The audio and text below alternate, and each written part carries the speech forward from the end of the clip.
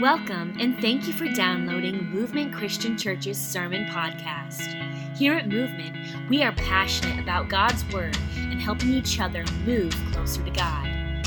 Thank you for choosing to grow with us today.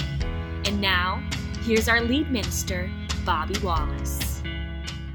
Many years ago, before I was a dad, I may have been a dad to Luke. I was just kind of getting started out, but we took a youth trip to what was then called Virginia Christian Teen Convention. It was out in Roanoke, Virginia, and it was a youth convention like we do CCYC here, but it was out in Virginia, and we were all staying in different hotel rooms. And so that night, as curfew kind of rolled around and all the kids were supposed to be in their hotel rooms, I was sort of making the rounds, just saying hello and checking on people. And I stopped by this room that had a couple of basically college-age guys that were in there. And they decided that this was their night to take down the king, all right? So they jumped on me, both of them, and started wrestling with me. And I was just having fun. We were having a good time laughing and joking around, And, I was working out at that time, and I was in pretty good shape. I was a young man. I was just out of college myself. Stuff didn't just hurt because I'm zipping my jacket, And so I was throwing them around, and I was like holding them both off with, one in each arm. And then one of my friends who was about my age, he jumped in and started helping. So it was an even match, it was tag team wrestling, that type of thing. And then finally they quit on him and he got out of it. And then they both turned on me. This has been going on for like 10, 15 minutes. And we were throwing each other around. It was exhausting. We were dripping with sweat. And the little one, he was in college, but he was a short little wiry guy. He was actually a college wrestler, if that tells you anything. And he jumps on my back and puts his arm around me in like a chokehold / sleeper hold. And he's like putting all his weight on me and literally hanging off of me by his elbow around my throat. And I'm getting tired. I'm getting real tired. And they finally, both of them bum rushed me and pushed me on the bed. And he's on there, and he's laying there, and he's trying to make me, tap out or whatever, or maybe even put me to sleep a little bit. It was we were boys having fun. Don't get me wrong. It wasn't like meant to be hurtful. But he's about to do it, and I'm about to quit. I'm on this soft hotel bed. It's hard to do anything, to move, to get out from underneath him. And he does the kiss of death. Looking back, he regrets it. But he whispers in my ear, he said, "Who's your daddy?" And something snapped inside of me. If y'all remember the old show, my eyes turned green. They turned green. And I found strength from down in the pit of my dad's soul, my father's soul, dad's strength. And I literally, with him laying on my back, having me down, pushed into the bed, couldn't breathe very well. I literally pushed up with him on my back and got my feet off on the floor. And I stood there, and he's holding on. And I heard him say, "Uh-oh." And he's literally hanging from my neck with he couldn't touch the floor because I was taller. I jumped up in the air with him behind me and then just fell on the floor with him underneath me. And his arm goes, poof. I was about 180 pounds at that time, still fairly solid. And all that comes down on him and he goes, ooh. And his arms just fall off. And I got up and I said, "Who's your daddy now, boy?" Like that. Thank you. So I tell you that to tell you this. He thought he was strong. And he was strong. But he wasn't dad strong. He didn't have that dad strength. There's just something about it. If you were a guy and you tested your dad maybe one time when you got to be a teenager, you thought you were something, you found out there's a difference. You might be in shape, you might have abs, your dad might not have seen his abs in 15 years, but he summoned some dad strength if you get him frustrated. And this guy did that with me. He thought he was strong. And I know since then, there's been a lot of times that life has taught me a lesson. I thought I was strong, but life kind of said, "Who's your daddy now?" I thought I could handle it. And on the outside, people might have looked at me. You guys might have looked at me, and you might have thought, okay, Bobby's got a handle on that. And that's what I wanted you to think. But I didn't always have a handle on it. I didn't always have the strength to deal with it. At times, we tend to believe a lie about strength. We believe that strength is not showing weakness. Have you ever been there with me on that? You ever kind of caught yourself thinking that? That to be strong, you have to make sure you do not show any weakness. Now, before we get too far in, I want to say this. This is not simply a message for dads. This is not simply a message for men. This is a message for all of us, but because we all tend to follow and believe this lie if we're not careful. And we think that strength is having it all together and never showing a chink in the armor, so to speak. We think, I've got it under control. I can handle this. I can deal with it. I don't show any sign of weakness. Now, when men struggle with believing this lie about strength, and they think that's what strength is, it looks like what we call macho or manly, and that's what it comes across. Maybe they're kind of distant, maybe they're kind of cold because they don't want to let anybody inside to see the struggle that they may be having with something emotionally or physically or spiritually, and so they keep everybody sort of at arm's length, and they kind of can be sort of stoic and cold possibly. And as men, we try to handle everything on our own, and we don't want to show any sign of weakness. And we can feel, because of that, our own problem that we've sort of created, we can feel misunderstood. We can feel maybe even taken for granted. But ladies, now I'm making generalizations here about how men might deal with the lie, but women also can deal with the lie. And when women tend to believe this false definition, it often comes out in feeling like they have to be a superwoman. And they have to be able to handle everybody's stuff and keep everybody straight and deal with everything for everybody. Or they might be a super mom if they're a mom. And they want to say, I can fix everything. Everybody just give me your problems. Give me all your struggles. I will deal with them. I'll carry these burdens. And they feel like it all depends on them. And it can lead to feeling unappreciated and taken advantage of. Let's give you an example of how that might come out. How many of you have ever had your mom say, why haven't you called me lately? We all have had that, right? And you want your children to call you, but sometimes it can come from that place where I feel like I'm unappreciated because maybe the mom feels like she has to deal with everybody's burdens and it becomes overwhelming. And here's the thing. If you leave that lie unchecked in each of us, men, women, children, whoever it may be, it leads to living a double life eventually. You know what I'm saying? It leads to living a double life because you want to be strong. You want everybody to think, I've got it all together. I'm physically strong, maybe. I'm emotionally strong. I'm mentally strong. I'm spiritually strong. And so you never can let anybody see your mistakes. And so you put on this mask, you put on this front, you put on this facade, and you want to make sure everybody is fooled because, truthfully, you can't handle the load, There are times when all of us may have it all together, but there are many times when we are literally falling apart from the inside out. Am I right? Let's be honest. Let's be honest. We know that we can get into that rut if we're not careful, and we don't let anybody know the struggle, so what do? We play the role. We make people think, I've got it. I don't need any help. People say, well, can I pray for you? Oh, I'm good. You pray for somebody else, I've got it. I can handle my stuff. You act like you've got it all together while you're crumbling on the inside. You're crumbling on the inside. And here's the really dangerous part. Everybody with me on this?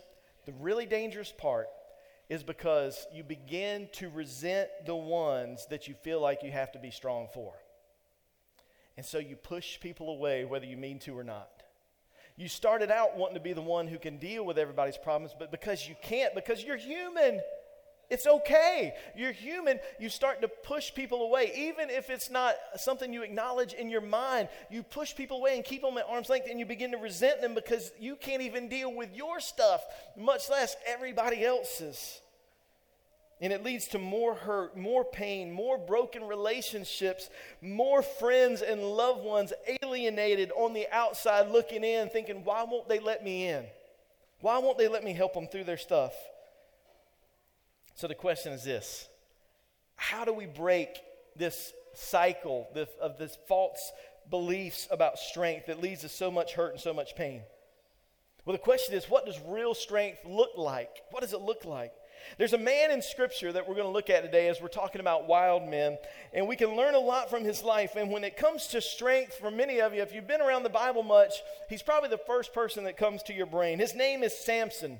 And if you go to the book of Judges, you can look through chapters 13 through 16. You kind of read his story. I'm going to give you some highlights before we dig into the Scripture. Early on in his life, when he was just super strong, he's walking down the road one day and a lion comes at him and he literally kills a lion with his bare hands. That's pretty strong, right? That's tough guy. This guy has got the strength to do this kind of thing. And then on his way back through, he sees the carcass of the lion, and bees had taken up residence in it and had created a honeycomb inside the carcass of the lion. Well, part of his strength given to him by God was that he was never to touch anything dead. It was called a Nazirite vow. He wasn't supposed to drink alcohol. He wasn't supposed to, touch anything dead, all these different things. He was never to cut his hair was another interesting thing, but that was part of his strength. He comes along, he sees the dead animal, and he knows he's not supposed to touch it, but he reaches in and he scoops out a handful of honey and eats it. But he does this crazy stuff, this kind of manly stuff as we think of. We think it's strong, but in doing this, he broke one of God's commands for him in touching that dead body. Later on, he was cheated out of a bet. He, let somebody in on the secret and they cheated him. And so what does he do? He kills 30 guys to take their clothes to pay off the debt that he had gotten because of that bet. I mean, this guy was... like I've said before, if you think the Bible is boring, you just have not read it. I mean, he goes and this is crazy movie stuff, Later on, now this is serious, when his wife was taken from him by her father, he's supposed to marry her and she's taken from him. Now, here's one thing I wanted you to have in the context. She was not from the Israelite people, which was also a command. They were not to marry anybody outside of the nation. And here again, he was always chasing after these foreign women that worshiped other gods. So there's a red flag right there. He should have stayed away. But she's given to another man. He does something that is pretty interesting. Remember last week we talked about Florida man? This could be a Florida man thing. He caught 300 foxes. Live foxes. He caught them and tied their tails together in pairs, 2 by 2, and tied a torch in between them, and then sets them off in the Philistine grain fields, the vineyards, and the olive groves, and everything was burned up. I'm going to ask you this. Is there anything, if we're just talking about worldly standards, is there anything more manly than that? I caught 300 foxes with my bare hands and then tied their tails together with a torch in the middle. I mean, that's Florida man right there. That is, well, we'll see it. He's going to be a strong one. He'll be one of the guys out of the bayou or whatever, the Everglades. But he does this. But then think about it on this level. That right there, my friends, is Olympic level gold medal pettiness right there. He's like, okay, it's a serious thing. They took his wife. That's a big deal, right? Okay. But he's like, I'm just going to burn everything down in the whole country, and I'm going to do it with tying foxes' tails together. But let me ask you this. Have you ever been so anxious to keep up the strength act that you go to crazy extremes to get revenge and make people think they can't hurt you? You ever been there? Maybe you haven't tied 300 foxes' tails together, but you've done some pretty hurtful stuff that, you were done wrong. I'm not saying that you were done right. I'm not saying that you don't deserve to feel pain, but have you ever wanted so bad to make people think they can't hurt me, and so you went an extreme way just like Samson did? After that, believe it or not, Samson probably wasn't invited to the family reunion anymore after he burned up all their crops. And then they took it another step farther. Once again, like I said, this is kind of gruesome stuff, but they killed his wife that they had taken from him and her father. It's a horrible thing of back and forth. And so then he retaliates and kills a large number of the Philistines. And then when the Philistines come to get revenge for all those deaths that, they had helped precipitate, he comes along and he allows himself to be caught by his people. They tie his hands, which is nothing. It's just a false thing. They tie his hands. They lead him to the Philistines. The Philistines take him. And when they get in there, he snaps the ropes. He picks up the jawbone of a donkey. And it says he killed 1,000 people with the jawbone of a donkey. Why that's not a movie, I don't know. That's crazy stuff. But this guy did that. And then to give you one more thing, later on, to show you just how petty Samson could be, he goes to a Philistine city. That's, these people that are fighting against him, fighting against God and teaching other gods. He goes to their city and he's laying there, and people are waiting to come kill him. And so what he does is he gets up, and he literally rips the gates off of the city wall, including the bars that hold him up, and carries them off over a hill. He's just messing with them. He's just like, ha, you want to feel safe? I'll take your gates. It's like, this wasn't like your little door, your little, 3-panel fake wood door. This was like huge pieces of wood and iron. He rips them up and carries them over to this other hill just to say, ha, take that. By all accounts, we would look and we'd say, that's strength, right? Nobody's stronger physically, and I don't think anybody would really argue with you. Nobody's stronger physically. They try to hurt you, you're going to come back and you're going to hurt them 10 times harder. You're going to do all you can to hurt them and knock them down. But was it really strength? Yeah, physically, absolutely. But would you say Samson was strong in mind and in heart and in spirit? Probably not.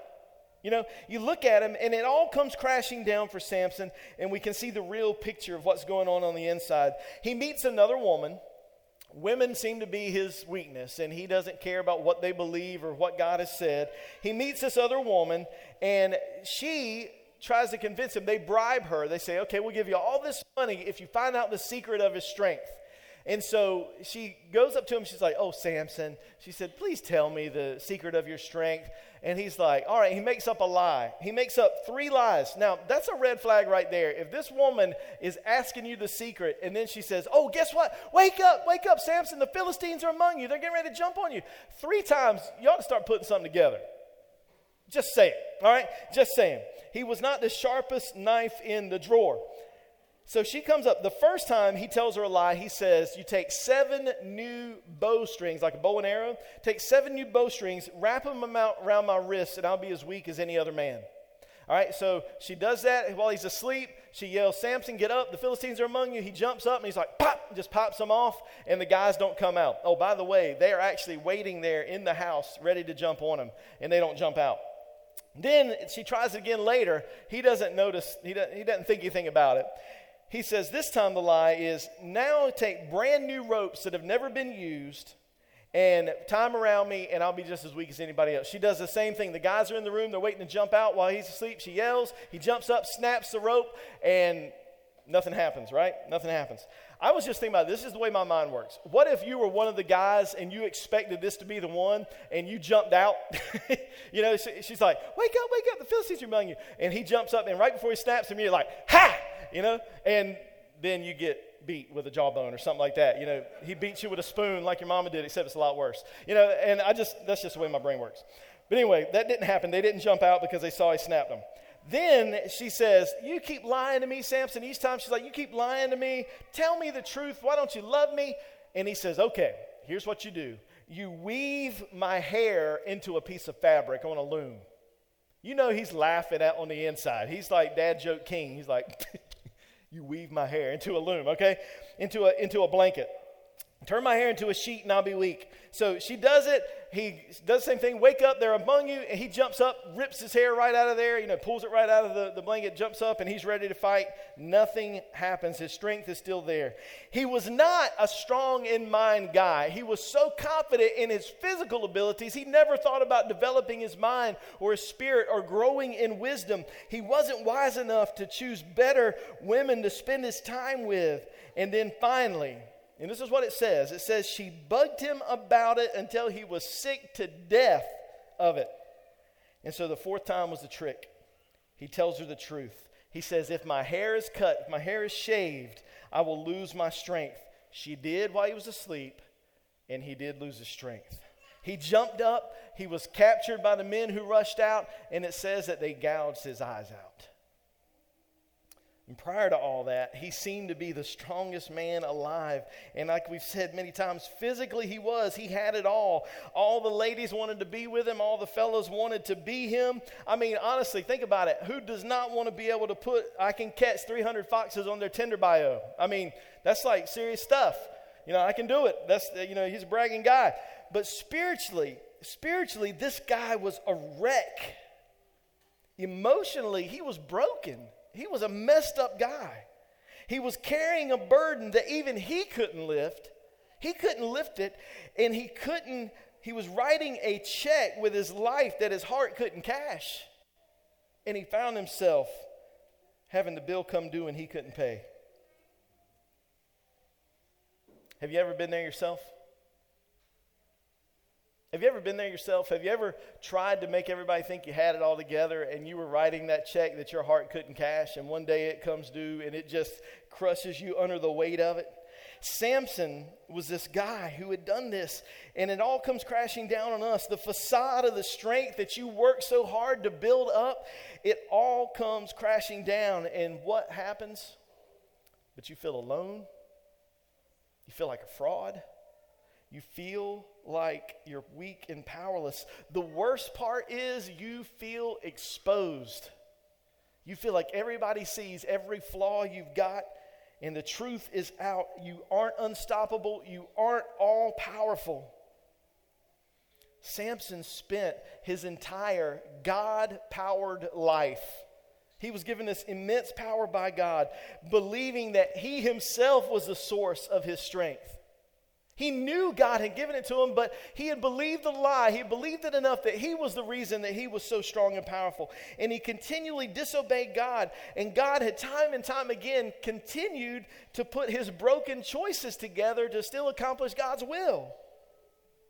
But he was finally at the pinnacle of his ruse. And he had totally bought into his own front that he was all powerful, and it all came crashing down. And that's when Samson was truly ready to be strong. Y'all with me? Have I lost you? That's the point in time when Samson was finally ready to truly be strong in the way that we see strength in God's word. They made him, they gouged his eyes out and they made him grind grain in the mill. He just pushed a big wheel to grind grain. And then eerily it kind of says, a little bit of foreshadowing, his hair began to grow back. And in Judges chapter 16, verse 23, you can read along with me if you like. It's going to be on the scripture. You can turn in your Bibles or look on your phone. It says, "Now the lords of the Philistines, the rulers of the Philistines, gathered to offer a great sacrifice to Dagon, their god, and to rejoice. And they said, 'Our God has given Samson, our enemy, into our hand.' And when the people saw him, they praised their God, for they said, 'Our God has given our enemy into our hand, the ravager of our country, who has killed many of us.' And when their hearts were merry, they said, 'Call Samson, that he may entertain us.' So they called Samson out of the prison, and he entertained them. They made him stand between the pillars. And Samson said to the young man who led him by the hand, 'Let me feel the pillars on which the house rests, that I may lean against them.' Now the house was full of men and women, and all the lords of the Philistines were there. And on the roof there were about 3,000 men and women who looked on while Samson entertained. Then Samson called to the Lord and said, 'O Lord God, please remember me and please strengthen me only this once, O God, that I may be avenged on the Philistines for my 2 eyes.' And Samson grasped the 2 middle pillars on the house on which the house rested, and he leaned his weight against them, his right hand on the one and his left hand on the other. And Samson said, 'Let me die with the Philistines.' Then he bowed with all of his strength, and the house fell upon the lords and upon all the people who were in it. So the dead whom he killed at his death were more than those he had killed during his life." It's a gruesome story. It really is. It's just full of death and destruction when people who have chosen to reject God go about their way, and then somebody who's supposed to be following God just continues to reject God.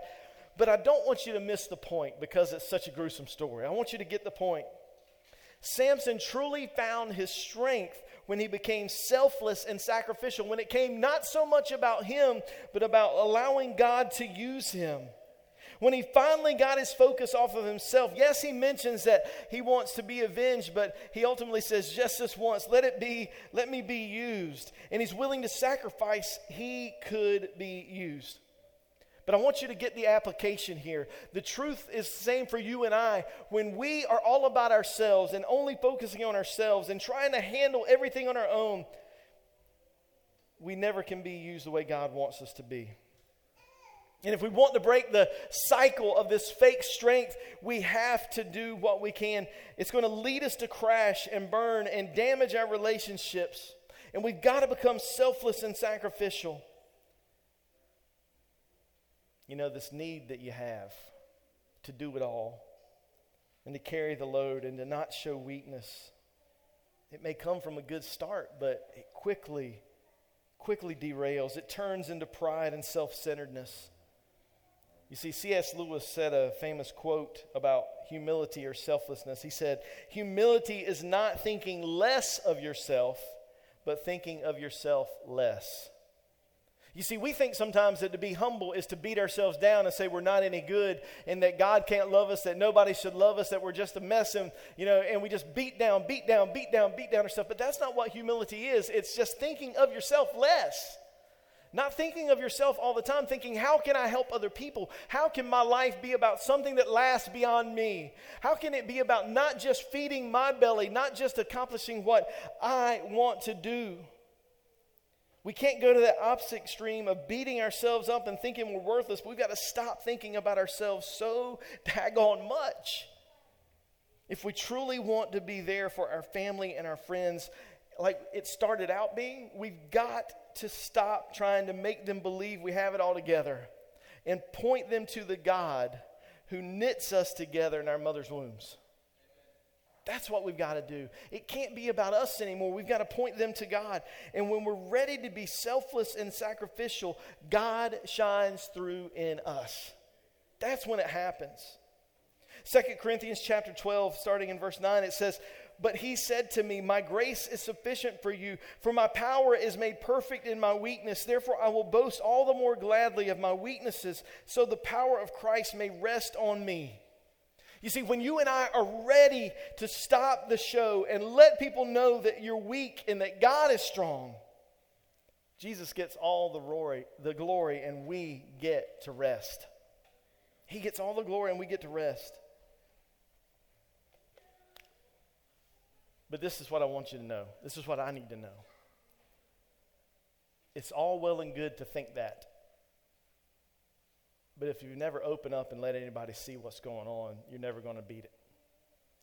You're going to be trying to carry the same old burdens. You're going to get back into the same old ruts and the same routines. You're going to go out living the same old lie that I got this. You give me what you need. Pour it on me. I can handle it. But all the while you're crushing down and you're getting smushed down and ground down. But you've got to say, look, I cannot do it all. You got to find somebody that you love and that loves you that you can tell the truth to. You've got to shine the light on the dark place in your life to unveil this lie, and you've got to tell the truth and say, I cannot do it on my own. I have to admit that I am weak and I am powerless, but when I am weak, then God is strong. Jesus said that even further before Paul ever spoke those words in 2 Corinthians, ever wrote them down. He said in Matthew 11, verse 28 and 29, Jesus said, all right, I want you to close your eyes for a second and realize that Jesus is telling this to you. Come to me, all who labor, you're heavy laden, and I will give you rest. Take my yoke upon you and learn from me, for I am gentle and lowly in heart, and you will find rest for your souls. For my yoke is easy and my burden is light. So when you are trying to bear that burden and bear those burdens for everybody, and you've got it all together, and you're trying to make them think, oh, I've got this, and you're spinning these plates, it's time to just knock it all down and say, God, I need you. To my brothers and my sisters, I need you. I cannot do it on my own. To your spouse, to your friends, to somebody who loves you and you love, tell them I need help and I cannot do it on my own. So when you and I start giving our heavy weights to Jesus, we can rest while he does the work. And our families and our friends are better for it. And when they look at us, they'll see Jesus' power and glory, not our feeble attempts at strength. So start praying for your children if you're a father or a mom. Pray for your friends, people. Pray for your spouses. Pray for your parents. And then pray with them. That's where real strength comes from, is when we pray with people. Set the example of making godly choices for the people around you. Whether you're a parent or not, if you're a believer, set the example for people around you to make godly choices. Make time with the church, to be with the church family, to grow and to be strengthened. Make it a commitment. So your brothers and sisters in Christ know, hey, I can count on them. They're going to be there. They're going to encourage me. So your children, if you have them, can look to you and say, following Jesus is a commitment in my life and in my family. Be willing to sacrifice your time, your energy, your finances, and your pride to lead other people to Jesus. And then give God the credit, not you.